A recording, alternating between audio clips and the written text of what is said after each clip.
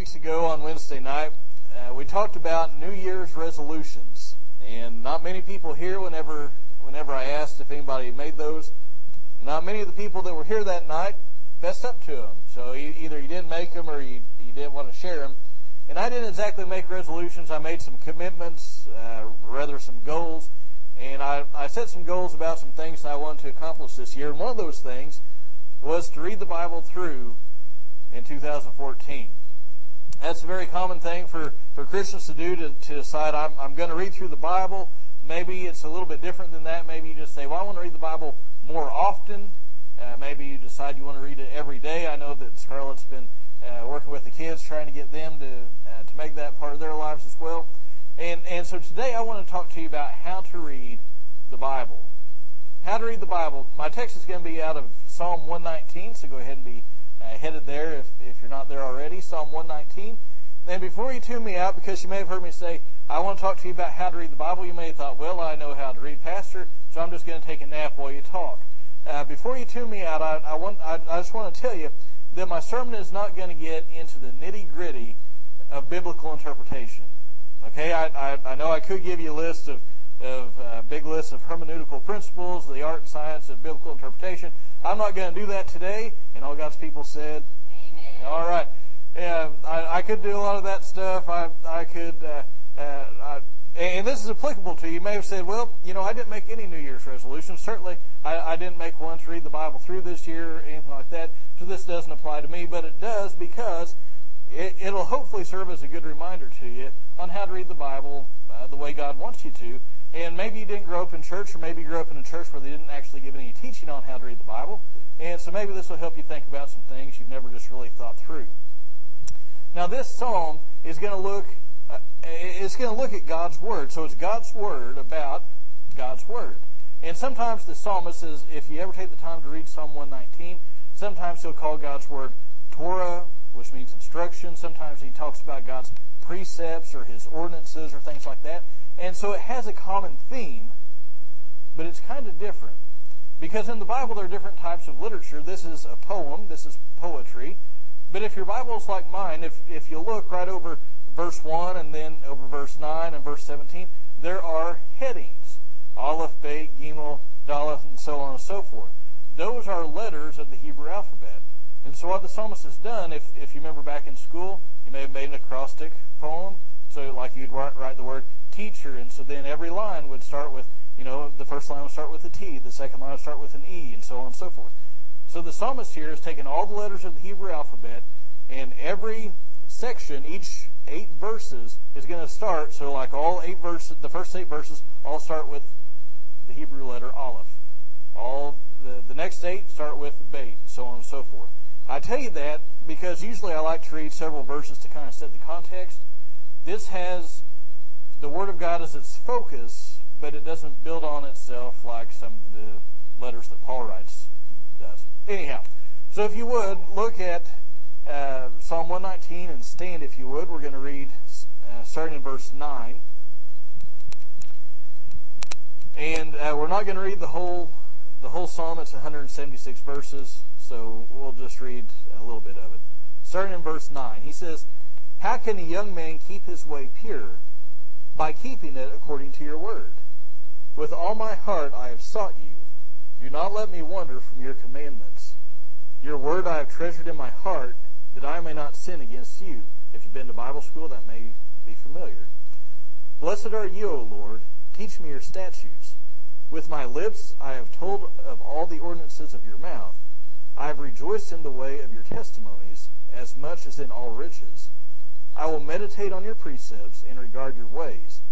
I shall delight in your statutes. I shall not forget your word. Deal bountifully with your servant, that I may live and keep your word. Open my eyes, that I may behold wonderful things from your law." Okay, please have a seat. We're going to stop right there. So how should we read our Bible? The first way that we should read it is obediently. We should read the Bible obediently. Look again at verse 9. He says, how can a young man keep his way pure? And then he answers that question by keeping it according to your word. Now he starts out with a conundrum. How can a young man keep his way pure? It's talking about a purity of life. And And you may look at that and you say, well, already this doesn't apply to me because I'm neither young nor am I a man. Maybe you're an old woman. Maybe you're an old man. Maybe you should look at this and say, this doesn't apply to me because I'm not a young man. But it does apply to you because he's just picking kind of an extreme example out. Think about when you were a teenager. You remember those days? And those were passionate days, weren't they? I mean, you just had all kinds of... If you did anything, you did it wholeheartedly. I mean, you were just really gung-ho for it. And so what he's saying is, and he's kind of taking the extreme example. Not only is it a day of strong emotion, strong passion, but also the days of our youth many times kind of set the tone and direct a lot of years of our life. Some of the choices we make in high school will affect where we go to college. Some of the choices we make in high school may affect who we marry, different things like that. So he takes the extreme example and he says, how can a young man who is going through all this stuff, how can a person like that keep his way pure? And then he answers that question. He says, it's not by experience, it's not by doing all these things, it's by keeping God's Word. By keeping God's Word. Now this points out two important truths. The first is that the Bible is authoritative. Now that's a great big word. It's authoritative. That means that the Bible has authority over all aspects of our life. That means that the Bible has the final say on our lives. Let me illustrate. Somebody tell me what this is. A ruler, right? Now, used to, if somebody was naughty, the teacher would go whoosh, and smack their hands, right? We don't get to do that today. We don't get to, no. But this is a ruler. This is a measure. This shows you a straight line. It helps you, it shows how things measure up. This is what God's Word is. It is a measure for our lives. We say, well, this is what I want to do. And maybe your life is wanting to do this. How do you know a straight line from a crooked line? You have to have an example. God's Word is that example. It shows us how we measure up. It shows us what God requires of us. So we're looking at how we should live. We consult the ruler. We consult God's Word. This is what God requires. This is what we should do. And so it is authoritative. We say, well, I want to do this. Let me see what the Bible says. It'll tell us what God wants. Now, why does it have authority in our lives? 2 Timothy 3:16. All Scripture is given by the inspiration of God. It's profitable for reproof, correction, instruction, and righteousness, that the man of God may be perfect, equipped for every good work. It's inspired. That means it's God-breathed. And because it is the very Word of God, it has an authority inherent in itself. Do you believe that the Bible is God's Word? Say yes if you do. Good. Because there are a lot of people who don't believe that. Even in churches. There are a lot of people who will give lip service to it, but they don't really believe it. Because it is God's Word, we are therefore obligated to obey it. Now, we don't like the idea of obedience, do we? When we think of obedience, what do we think of? A child and a dog, right? We say, well, I'm not, you can't tell me what to do. We work with a child to make him obedient. The dog that's always jumping up or being real naughty, take him to obedience school. We don't want to think of us as being obedient, but you know what? We must be obedient to God's Word. Now, people balk at the idea that this book that's thousands of years old is telling us how to live as 21st century American Christians. But you know what? It's God's Word. No matter who wrote it, it's the Word of God. Now, many people, and like I said, especially Christians, they will give lip service to saying, yeah, this is God's Word, but they don't really believe it. Or they don't really live that way. Now, I'll tell you, I've made up a couple words I'm going to use in my sermon today. Lip servicer is one of them. Lip servicer. What's a lip servicer? Somebody who gives lip service to this idea. How do you know a lip servicer? Have you ever heard somebody say something like this? Maybe you said it at some point. Well, I know that the Bible says this, but...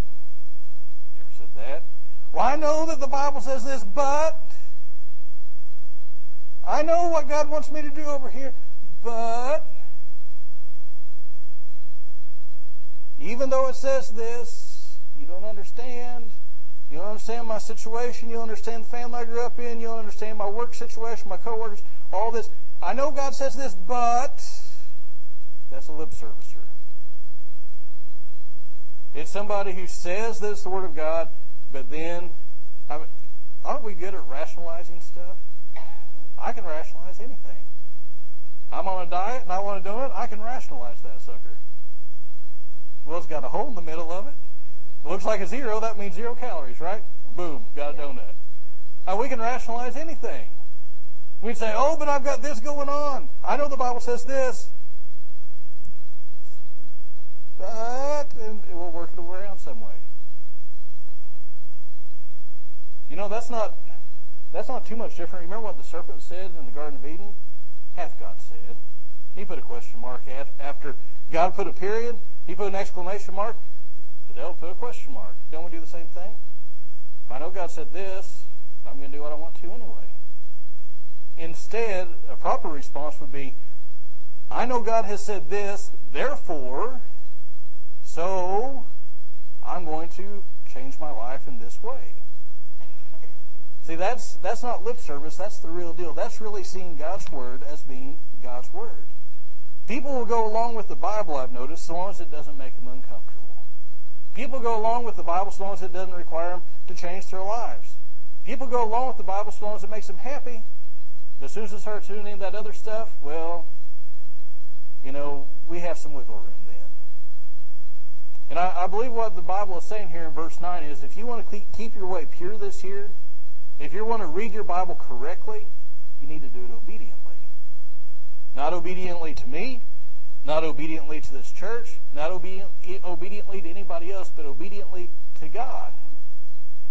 What James says, he says, be doers of the word, not hearers only. So then the application of this is, if you have something in your life that's running contrary to the will of God, to the Word of God, the Bible calls that sin. If you say, well, I don't care, I'm going to keep doing it, that should be a warning sign to you if you're a Christian. Maybe we need to change something in our lives. Repentance is how we do that. And repentance is not just saying, sorry, God, and keep doing it. Repentance is changing the way that we're acting, changing the way that we're living. So we need to read the Bible obediently. And what's going to happen if we do that? Look at verse 11. He says, your word I have treasured in my heart, that I may not sin against you. If we will keep our way, our lives, our path, if we will walk according to God's Word, it's going to keep us from sin. Now, your translation may say that he has hidden the psalmist has hidden God's Word in his heart. And the word that's rendered here as hiding literally means to treasure. Let's say you're walking along out in the parking lot, your driveway, wherever it is, and you find a 30-carat diamond. What are you going to do with that thing? You're going to pick it up, but first you're going to stash that sucker away, aren't you? You're not going to. Did anybody watch Cash Cab ever? Okay, I like watching that show, but it always kills me. These people will win hundreds of dollars, and they'll get out of a taxi cab in New York City going, woo, waving hundreds of dollars around. I'm thinking, you dummy, you stick that in your pocket, don't let anybody know you got it. Yeah, I would too. And that's what we would do if we found that diamond, wouldn't we? We wouldn't be going, woohoo, look at me, I'm not going back to work, yeah. We might do that in our hearts and our minds. We might do it once we get home, do a little dance. But what do we do first? Ain't nobody seen that, right? I better get out of here. I can skip service today. God will understand. Right? We stash it away. We hide it away because it's valuable. It's a treasure to us. And that's what the psalmist says. He says, your word, I've seen it, and it's like this precious gem I found, and I've stashed it away. I've hidden it in my heart. It's valuable. And when we do that, it'll keep us from sin. God can use that to keep us from sin. Where do we have the Bible? Or where we have God's Word? We have it in the Bible. But I'm afraid many times this is the only place we have it. We don't have it in our heart as well. We need to have it in our hearts. So read the Bible obediently. Second, we need to read the Bible meditatively. Well, that's a big word too. Verse 15, here's what it means. I will meditate on your precepts and regard your ways. Let's talk about meditation. Now, there's a big push today, you probably are aware, for things like Hinduism, yoga, things like that, Eastern religions that focus on meditation. And what do they strive to do with meditation? To empty your head. I've never understood that. I'm going to focus on trying to be an empty-headed person. I don't get that. Bible meditation is not emptying your head, it's filling your head. Filling your head with the Word of God. And the word that's used here to speak of meditation means to talk to yourself. It means to murmur. Now, I can say this because I sometimes talk to myself. This is one of the few times you can do it and not be crazy. It means that you mull it over. You're talking to yourself about the things of God. And we all have that internal monologue. Aren't you glad nobody can hear it? Well, you see whoever, and boy, and you can just see the wheels turning sometimes. There's that internal monologue going on. It's thinking about the things of God, but also sometimes even talking about it out loud.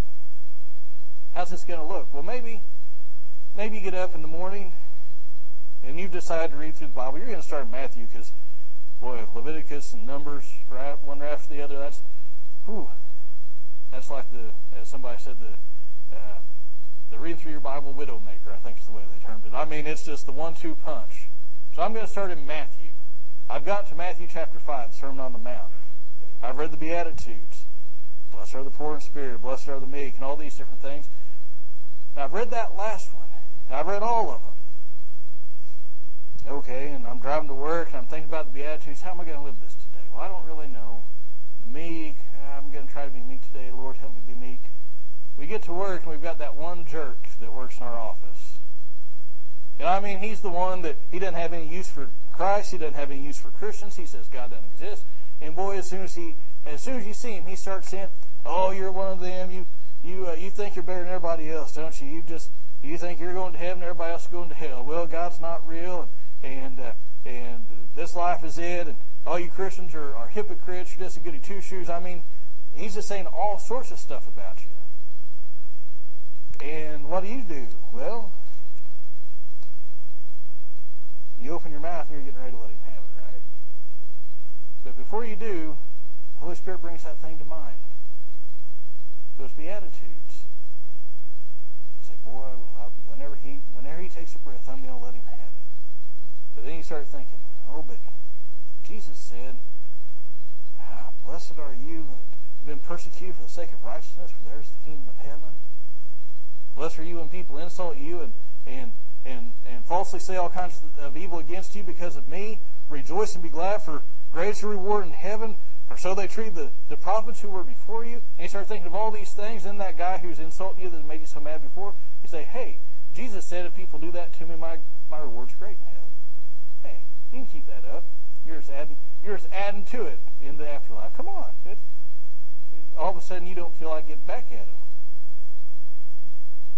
Maybe one day you woke up on the wrong side of the bed. I know you all have never done this. You wake up on the wrong side of the bed and everybody just rubs you the wrong way. I mean, they just look at you and you jump down their throat. And you're trying to pray and have your quiet time. You read the book of Proverbs. And it says something about in the multitude of words there wants not sin, but he that refraineth his lips is wise. Oh, I should be quiet today.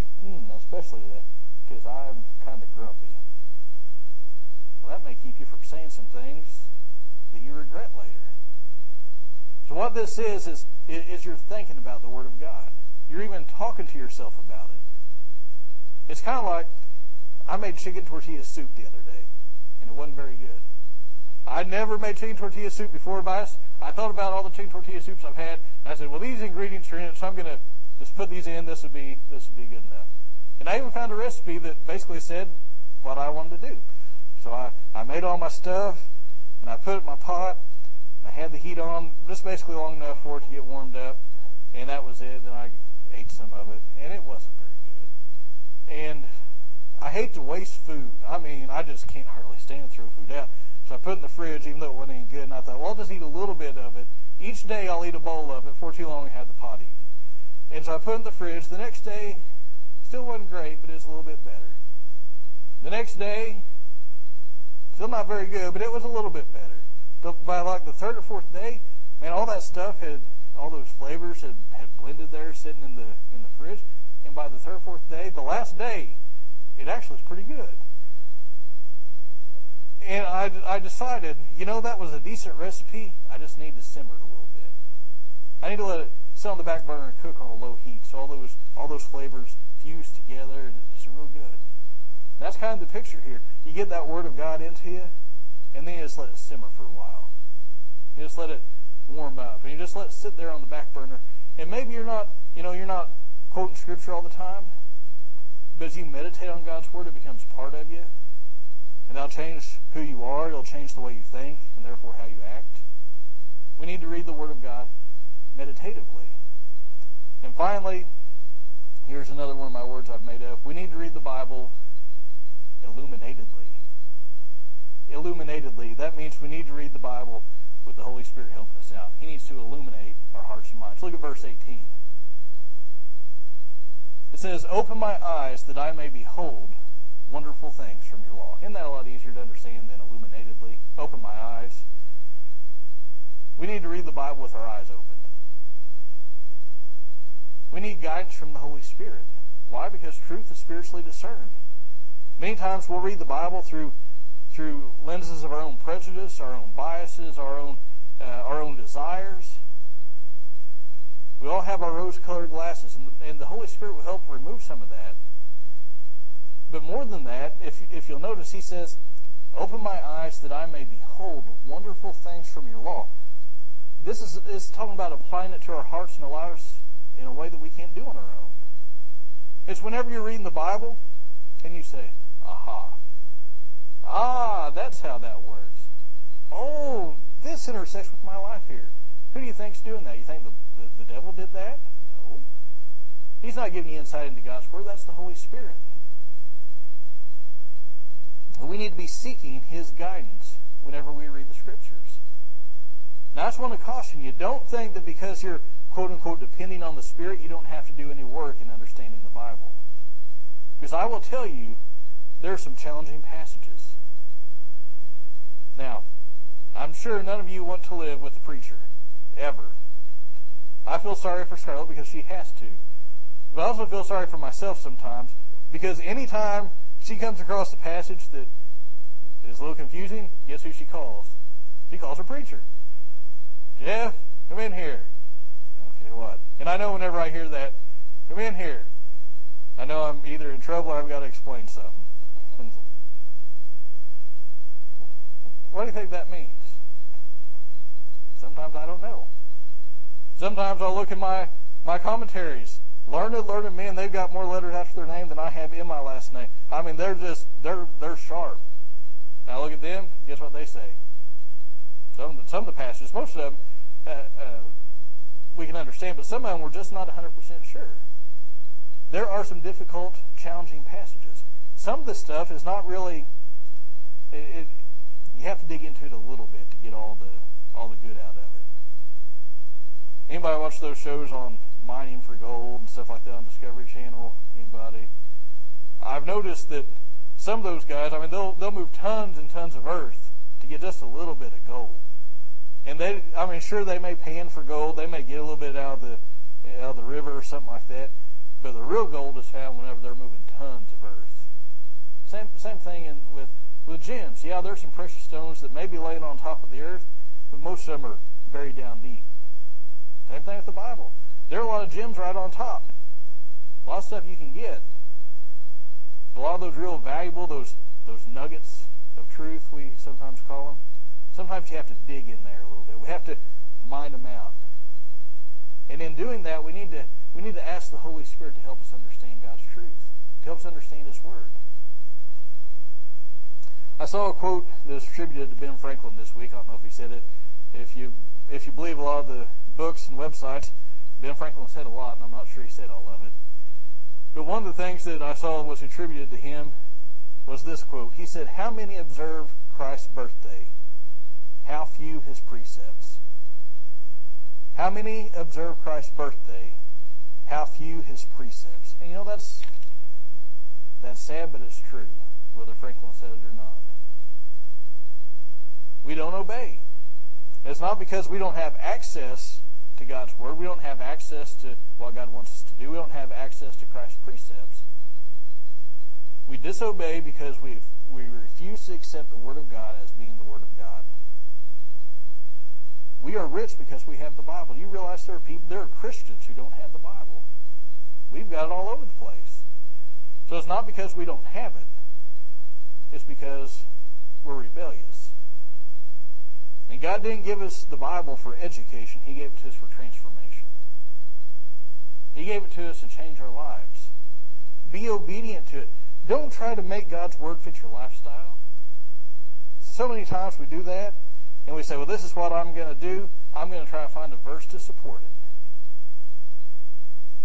Like that, I heard about a woman who came to a preacher, said, I'm getting a divorce. He said, why? She said, well, Paul told me to. What? Paul told me to. He said, put on the new man. Put on the new man. I mean, that's kind of silly, but that's what we do. We try to make God's Word fit our lives. No, make us fit God's Word. Meditate on it. Think about those things of God. Don't just read it and let it pass. Read it and do it. Mull it over. And ask God to illuminate your heart and your mind. Ask Him to show you some stuff in Scripture.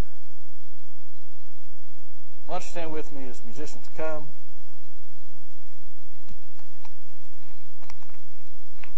And as you stand, I ask you to bow your heads and close your eyes. A moment ago I mentioned that there are some tough things in the Bible. There are some tough things. But somebody, as Will said, the main things are the plain things are the main things. Meaning what God wants you to know, it's right there, easy to see. How does God want you to live? It's called the 10 Commandments, not the 10 Suggestions. Does God want you to be saved? Yep. How do you know? It says, for God's not willing that any should perish, but all should come to repentance. That's pretty plain. How do you do it? All who call upon the name of the Lord shall be saved. That's a plain thing. And it may be that you've never called on the name of the Lord. Today's the day you need to do that. Today's the day you need to put your faith in Christ.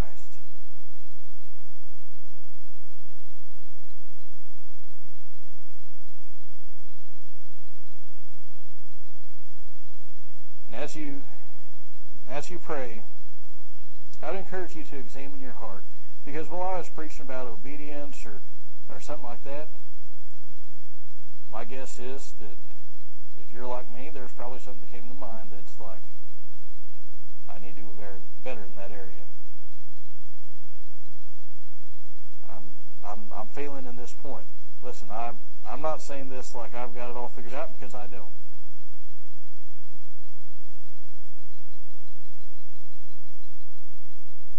When we sin, there's forgiveness. But our goal should be not to be sinning.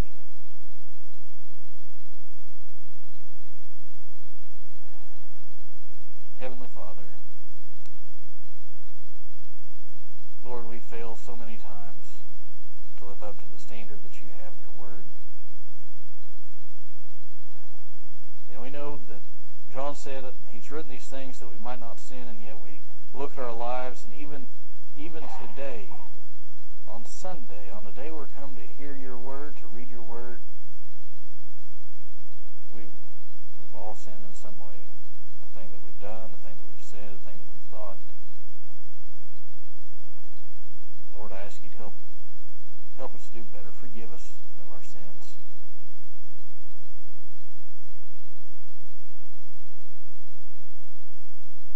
But Lord, help us to not just say we're sorry, but to make those changes that we need to really repent, change the direction we're on.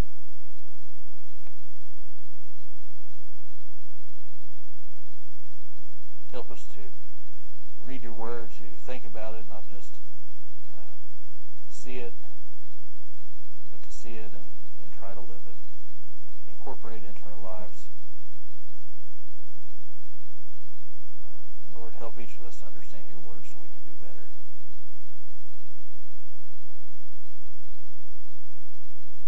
pray for each person here that has some decision to make, because we all have a response to you. That whatever that response is, I ask that you would help us all to make the one that we need to. In Christ's name.